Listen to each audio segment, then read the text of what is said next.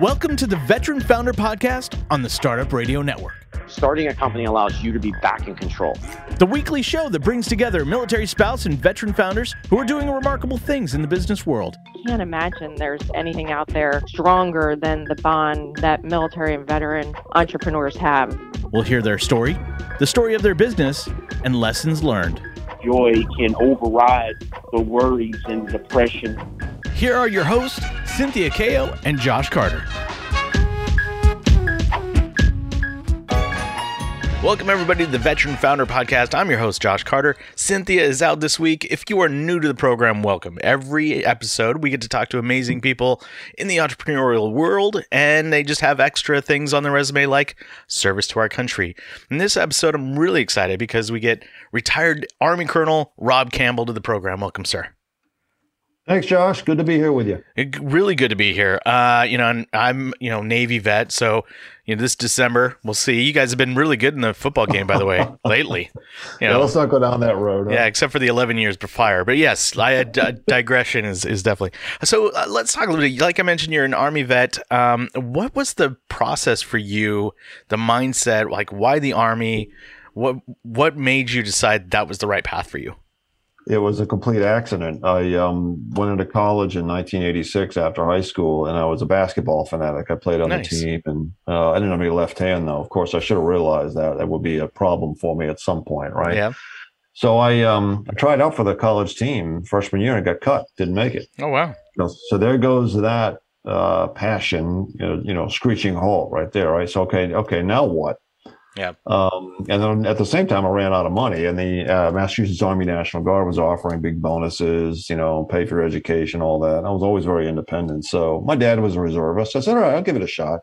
Then when a war is going on, it's the 1980s, right? And so I thought that'd be a nice second, income and something to do. That's really was the gist of it. And off I went to basic training, summer of 87. Wow. And that's when I discovered it. Yeah, you know what? I kind of like this. The challenge, the teamwork, the ability to lead. I guess I always had that in me, that leader, right? I never really knew it formally, but the Army brought all that out. Yeah. And very shortly after, it became my passion. It's okay, I'm going to get my degree, and this is what I want to do. So I got into ROTC, got commissioned as an officer, and started on my way, 1990, never looked back. Wow. When you went into boot camp, what, if anything, surprised you about it? Did you go in with sort of open mind and not really expecting much, or what, if anything, surprised you? I don't know if surprise is the right word, but I was a bit selfish growing up. I was spoiled. I had everything. And, my parents, we grew up in the Reagan years. The economy was great. And so it was a lot about me. I wasn't completely selfish, but it was a bit of a slap in the face when you get into an organization where, no, it ain't about you. It's about the greater team here. It's about sacrificing for others. And so that was a big wake-up call for me as I went into basic training to see that, I was serving a cause bigger than myself. And it was about the team and the mission and not about my personal needs. Yeah. And when you got in, what did you want to do versus what you ended up doing? Well, I was an infantry officer, and I had looked at other branches because, infantry's tough, you're on the ground and it's rough, and all that goes with being an infantry officer. So I looked at some other branches, but I just kind of stayed with infantry. I guess I was too dumb to leave, and kept going through it. I wanted to lead, I wanted a chance to be a platoon leader. I wanted a chance to be a company commander. I didn't see much further beyond that. In terms of desires. But as I got into these things and did them, all of them scared the hell out of me. And then as I did them and came out the other end, okay, that wasn't so bad. I went through that. I matured. I could do this next thing. Sure. So it was just a constant, going through these gates, proving myself, being challenged, that just kind of kept me going. So I guess, and I never had the intentions of being a career officer. I was served 27 plus years. And I never did, but I just kept going because I enjoyed it. And I was always looking forward to the next challenge, and I was gaining experience, and I had something to give at each level. So the Army served me well. Yeah. As you got into the next level, as you mentioned, you were just kind of going through and getting to the next level and next level. How did that change your mindset of serving? When you're down here at the bottom rung, I was an E3, so I was the bottom rung, right? Sure. As you progress up and up and up, how did it change your mindset as you progress through the officer ranks of the Army? No, it's a great question. It's when you become a professional. And there's some reading to this. You could really get in and study, okay, well, what is that? Or that moment that you become a professional. With it comes maturity, obviously. As a young officer, as an E3 like you were, we're very young, very immature. We're always looking up saying, these people are losing their minds, and we think we can fix a lot of things. But as we get up in rank like that, and we get exposed wider to the greater Navy, the greater Army, that's when I really became a professional. And what happened is that I got a sense of why the Army values were the way they were, and why and what the institution was all about. Outside of my own platoon, my own company, I was able to see from wider perspective. I was a general officer's aide de camp as a captain. And man, you want to talk about, exposure at that level to a guy, a very senior, leader in the institution, really opened my aperture. And so it was probably around the 7 or 8 year mark, I think, maybe 6 or 7 year mark, where I started to get it. The stuff started to make more sense to me. And I realized there was a bigger world out there. There was a bigger Army out there for me. And I don't know that I woke up on any given day and say, poof, I'm a professional now. But it was just that maturity level that happened. And I got a sense of the bigger picture, and it matured me quite a bit. Yeah. We talk a lot about on this program, all the different experiences that we have when we serve, things that maybe people outside the military don't really understand. What are some of those experiences that you look back on and you went, man, I can't believe I would have never gotten that opportunity outside of the Army? Like, what are some of those experiences, whether it's professional development or a particular incident that was that inflection point for you? Yeah. Well, there were countless in terms of dealing with people. Sure. And I certainly would have dealt with people on the outside, but maybe not the same way as in the military, where lives were at stake. Mm-hmm. It was a very serious profession. So there was this motivation, there's this tendency, this pressure, I should say, to really step up and lead well, because, whatever you got wrong in training, would result in catastrophe on the battlefield. And so I've given a lot of opportunities there. I think one of the bigger ones is the level of responsibility that I was given. I've had the good fortune over the last 5 years to look under the hood of a lot of different companies. And the responsibility we give to a young 20-year-old, 20-something-year-old is enormous compared to what they get in a private sector. So it really wakens you, and it puts that weight on your shoulders, and you grow and mature so much faster because of those responsibilities that are placed on you. So when I was placed in charge of those men and all that equipment, and I was signing on documents of hundreds and thousands of dollars of stuff, it really grew me up quick, and it was unique, I think, to the military. The last thing is the opportunity for professional development. And this is the great benefit of the military, and why I think we veterans have a great advantage, I should say, over our non-veteran counterparts, is because the Army can afford to pull me out of my company and send me away for a year to go, get schooled on history and leadership and think about things, do some introspection, and then come back and serve in another company and do that. You can't do that in the private sector. They couldn't afford to do that. So that was a great benefit I had, was being able to go off into these schoolhouses and be around other leaders like me, some very smart men and women, where I could learn and grow. You reached what a lot of officers try to get to, right? You obtained that colonel, which is a huge milestone in your career. Looking back over your extensive professional career there, what was probably the most proudest that you were throughout that whole time? It all... my pride is centered around the command positions that I held. They're precious and fleeting. They don't last forever. You get 2 years, and 2 years goes by quick. But I mean, certainly as a platoon leader and a captain, this is all before 9/11. But commanding a battalion of about 400 men and women in Afghanistan, and then commanding a brigade, a portion of which I took back to Afghanistan, were amazing experiences for me, things that I cherished, that really grew me in so many ways, and were just, I mean, I still, to the day, can't believe that I commanded a brigade in the 101st Airborne Division. I mean, I used to walk into that building every day as its highest ranking member into my office, like humbled by all the people that had stood before me. So it was all those command experiences that really stick out. Yeah.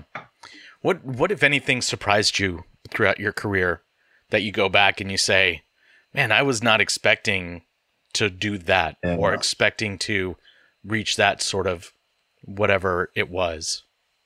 Yeah, I had an awakening, Josh, and I didn't see it coming. And frankly, I don't know that I recognized it until later, maybe even in retirement, as I reflect back on my career. I joined a Cold War army, which fought very scientifically, right? The battlefield was this linear space where there was the forward lines and the rear lines, and you brought enemy into these, kill sacks and kill zones, and the timing was, all synchronized, and you brought all the weapons to bear at the right moment. Everything's very, very scientific. Mm-hmm. That was hard for me because I'm more of an artist, and I had to work extra hard in those years. And I never really thought that I was that great at it. I saw others that could really master that skill of the science of warfare. Well, 9/11 happens, we get thrust into Iraq and Afghanistan, and now we're into this, okay, the battlefield is not linear, the enemy is ill-defined. What we learned, in terms of fighting the Soviet Union, the Russians years ago in the Cold War, does not apply here.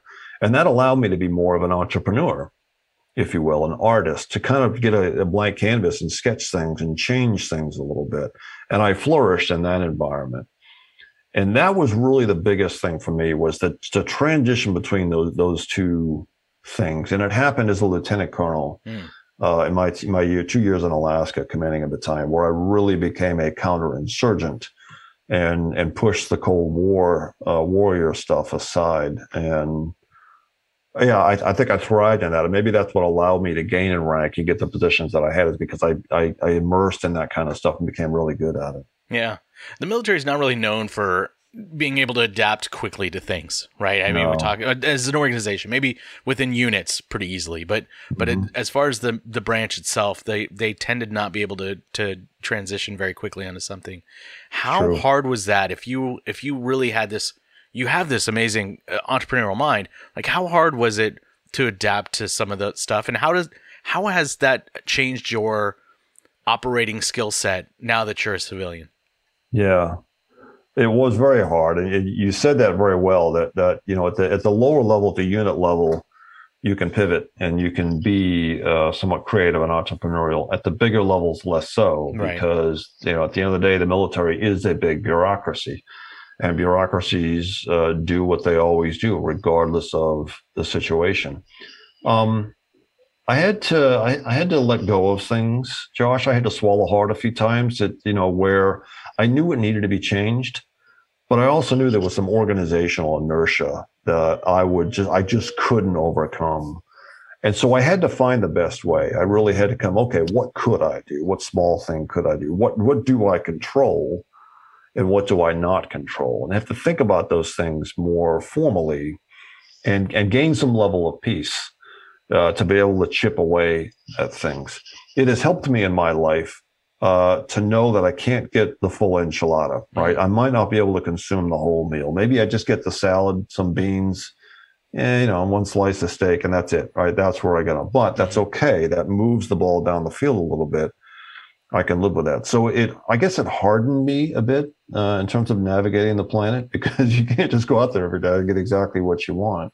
Though you can see right in front of you, you know what the right answer is. You got to navigate the system, and the system is big and bad and hard to get around some days. Yeah. So we talked a little bit about, you're retired, obviously.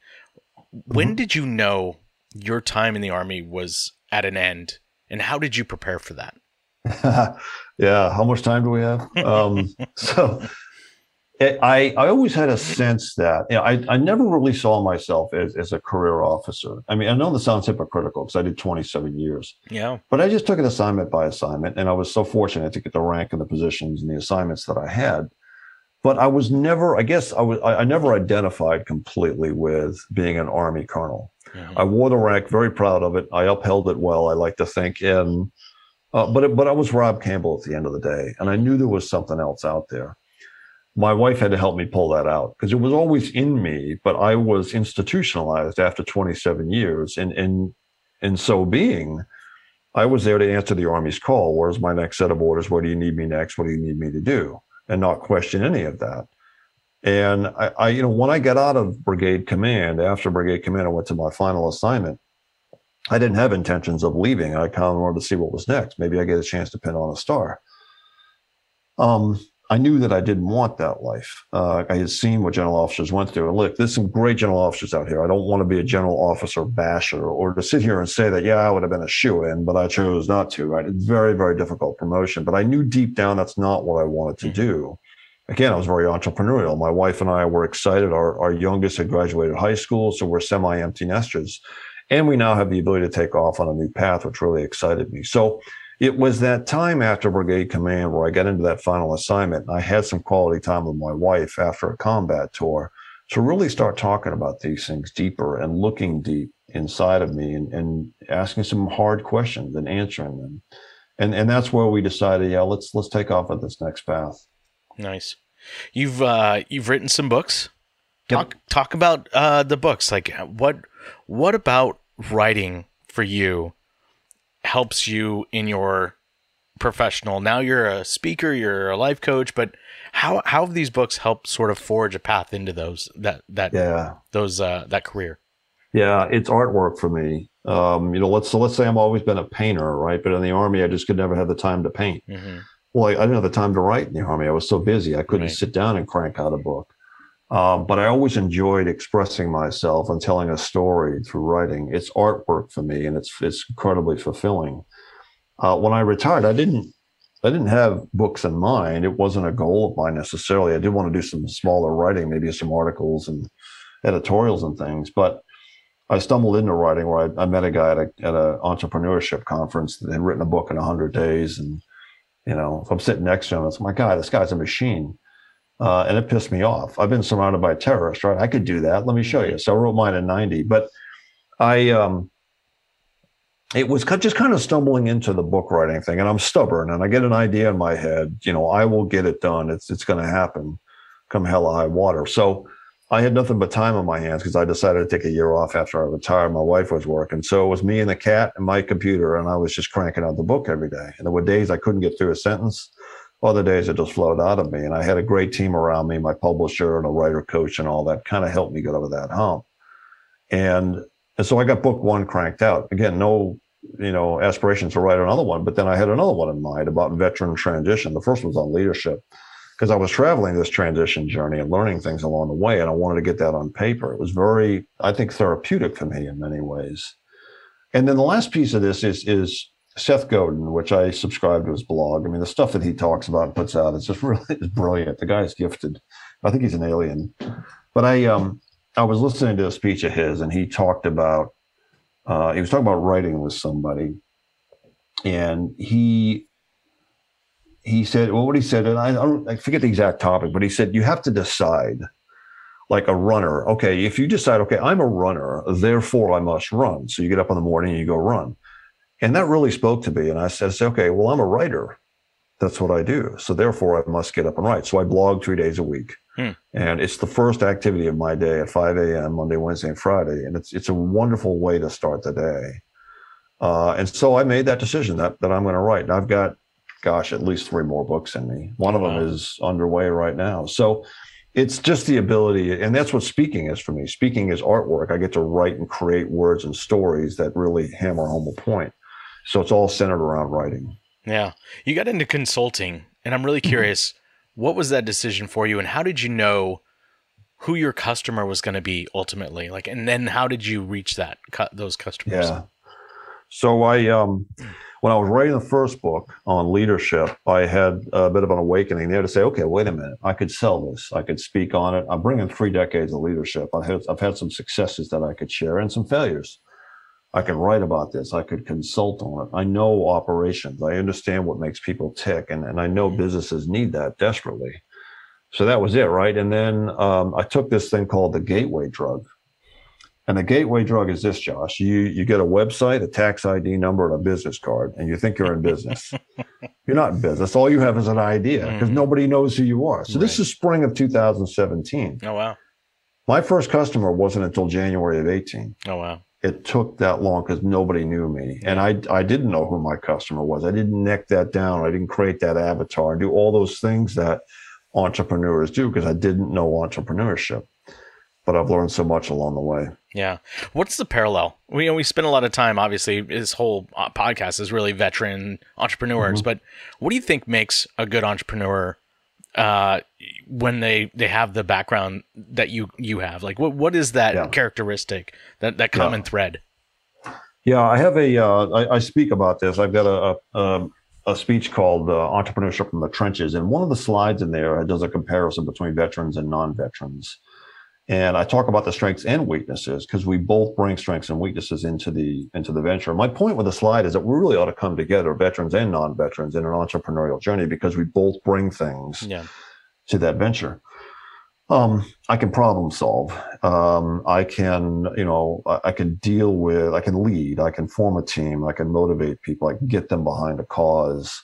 I'm selfless. I'm not a 9-to-5 guy. It's really about getting the mission complete, whatever it takes.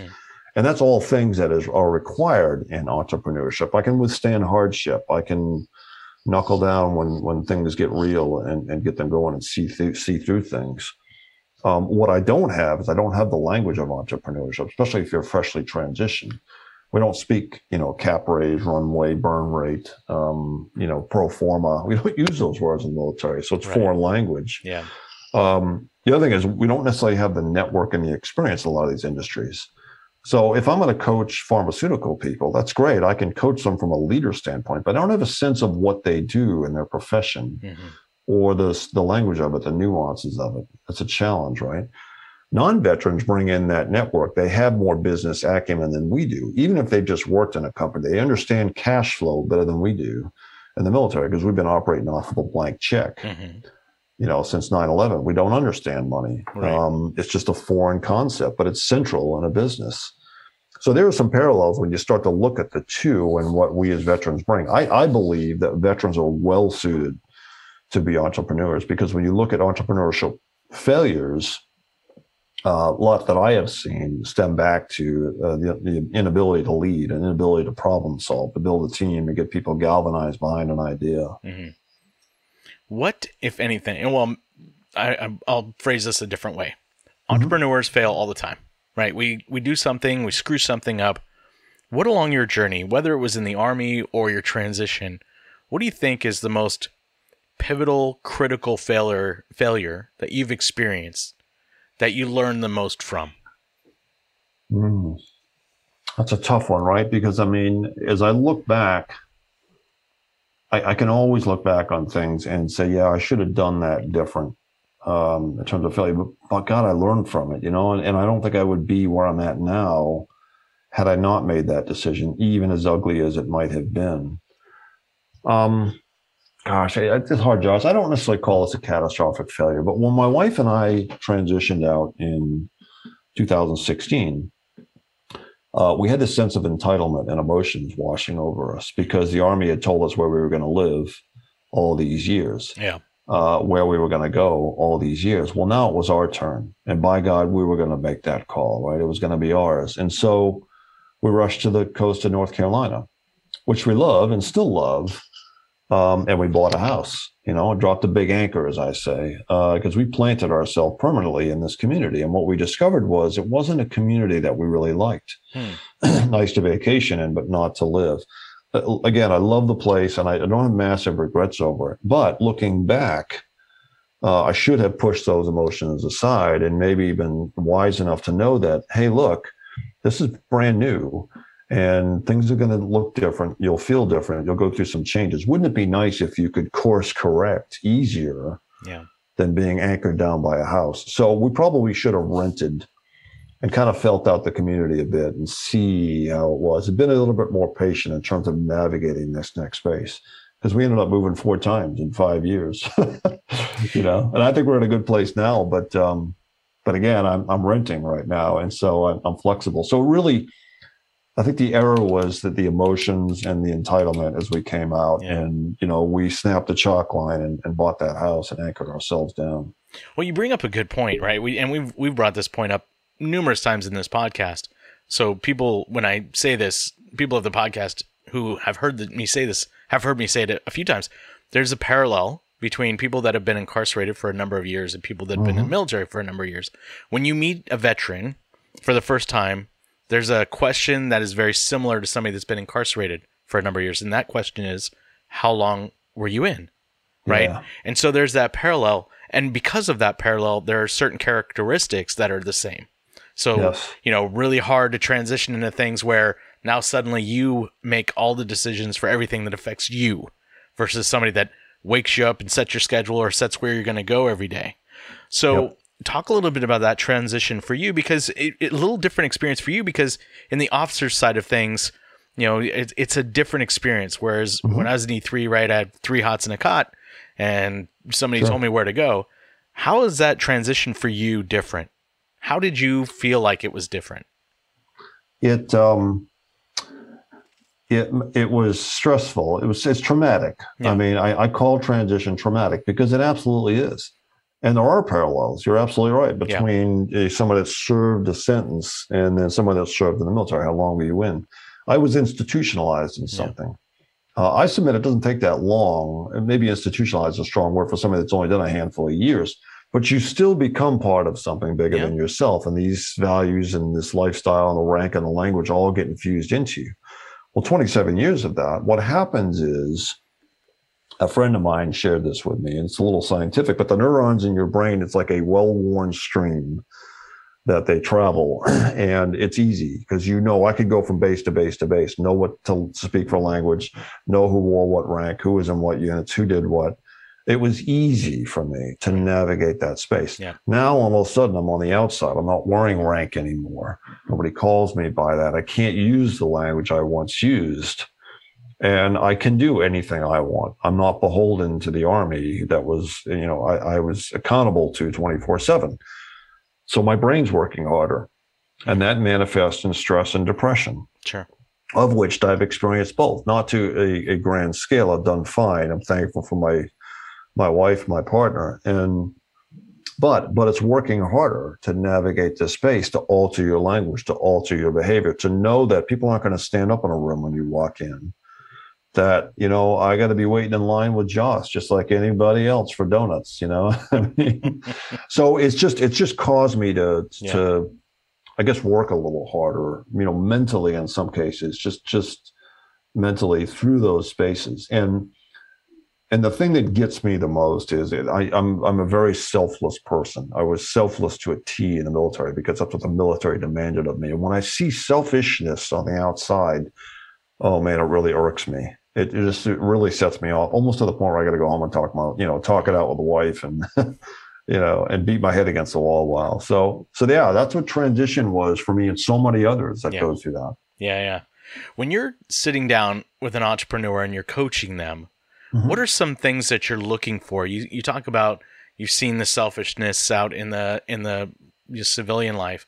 What are some things that you really spend your first moments with an entrepreneur on and make sure that it's just driven into their head? Yeah. Well, I want to see the commitment. I mean, if you're going to do this, if you're going to jump into the trench of entrepreneurship, you got to commit. But I also want to make sure they're not committed to a fault, right? Where they do see the reality of this, because a lot of, most entrepreneurs just have this startup idea, and it's too bad actually, because there's so many paths in entrepreneurship: franchise, buy existing business, so many directions you can take. But we just got our blinders on to this startup thing. And there are times, especially in a startup venture, where it's like, hey, let's stop, right? Because we don't use the quit word in the military, but it's, sometimes in a business, that's the wisest decision you can make. Yeah. Instead of miring yourself in something you just won't be able to get yourself out of and just screwing people over, including yourself. So I want to see the commitment, but I want to make sure that they're not emotionally attached to this. They're not completely in love with their plan. They're willing to explore and learn and see things a little bit.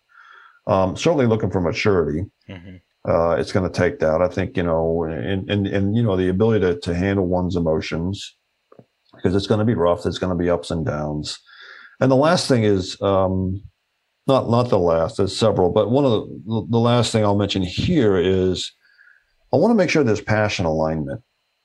I want to open a coffee shop. Okay. Why do you want to open a coffee shop? Well, I can make a lot of money. No, what I'm looking for is I just love coffee. I adore it. I know how it's brewed. I know everything about it. I've sampled all these things. I've got a collection at home. Okay, now you're telling me that, yeah, this is something you would want to get out of bed and do every day. Yeah. Right. And not someone that just sees a dollar sign. That's what I'm looking for.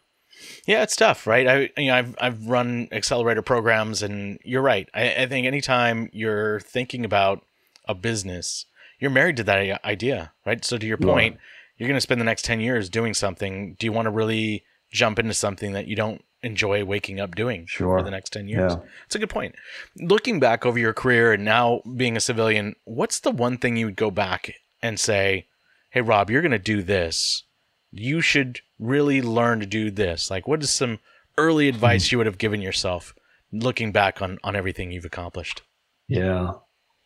Well, a couple of things, and to redirect the question maybe a little bit is, what would I tell the younger Rob, at the age of 20 or 25 or something like that? I would tell him to relax, and be patient, and, you'll get through it. And it's not helpful to freak out over things. And, frankly, it's not going to be that hard. I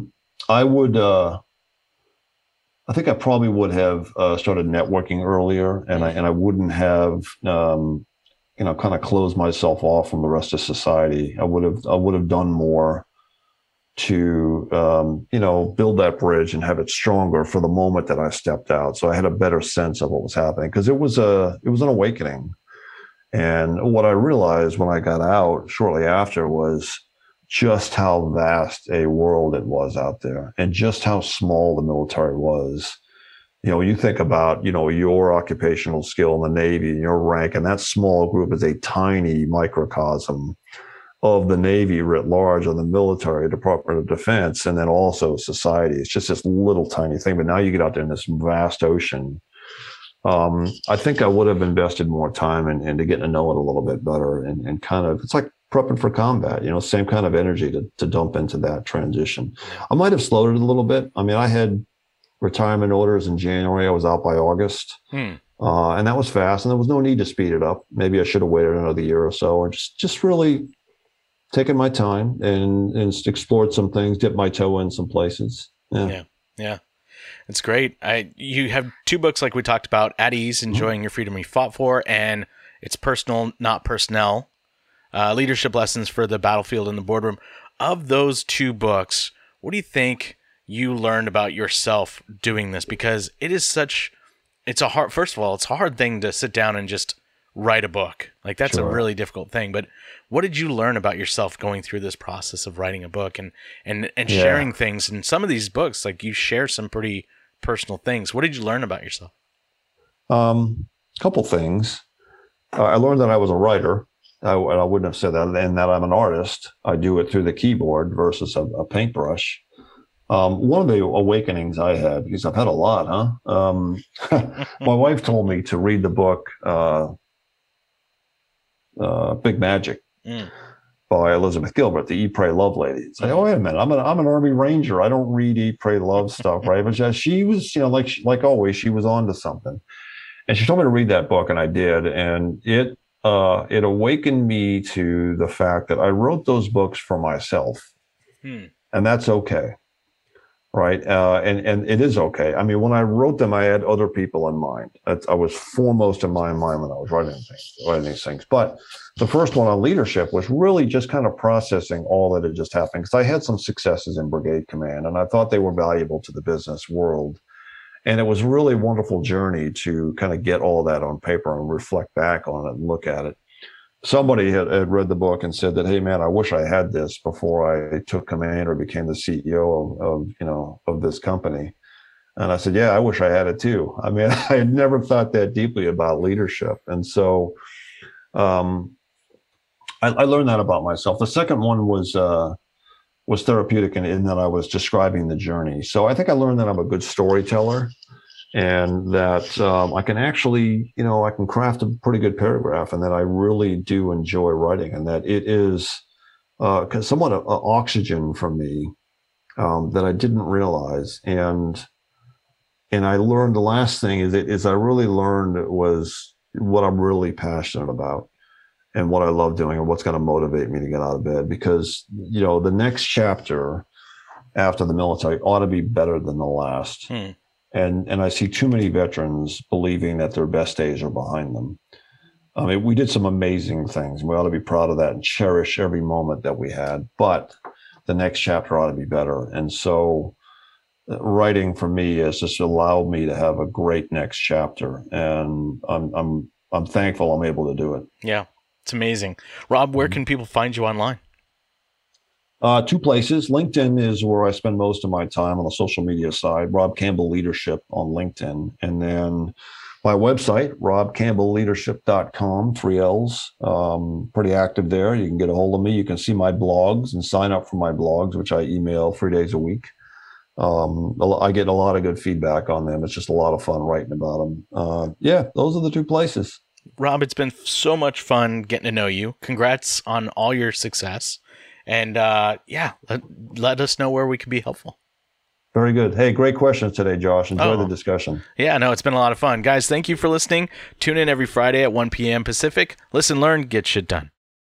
You're listening to the Startup Radio Network. Listen, learn, launch. 10% of our gross revenue goes directly to women entrepreneurs in developing countries around the world through Kiva's microfinance program.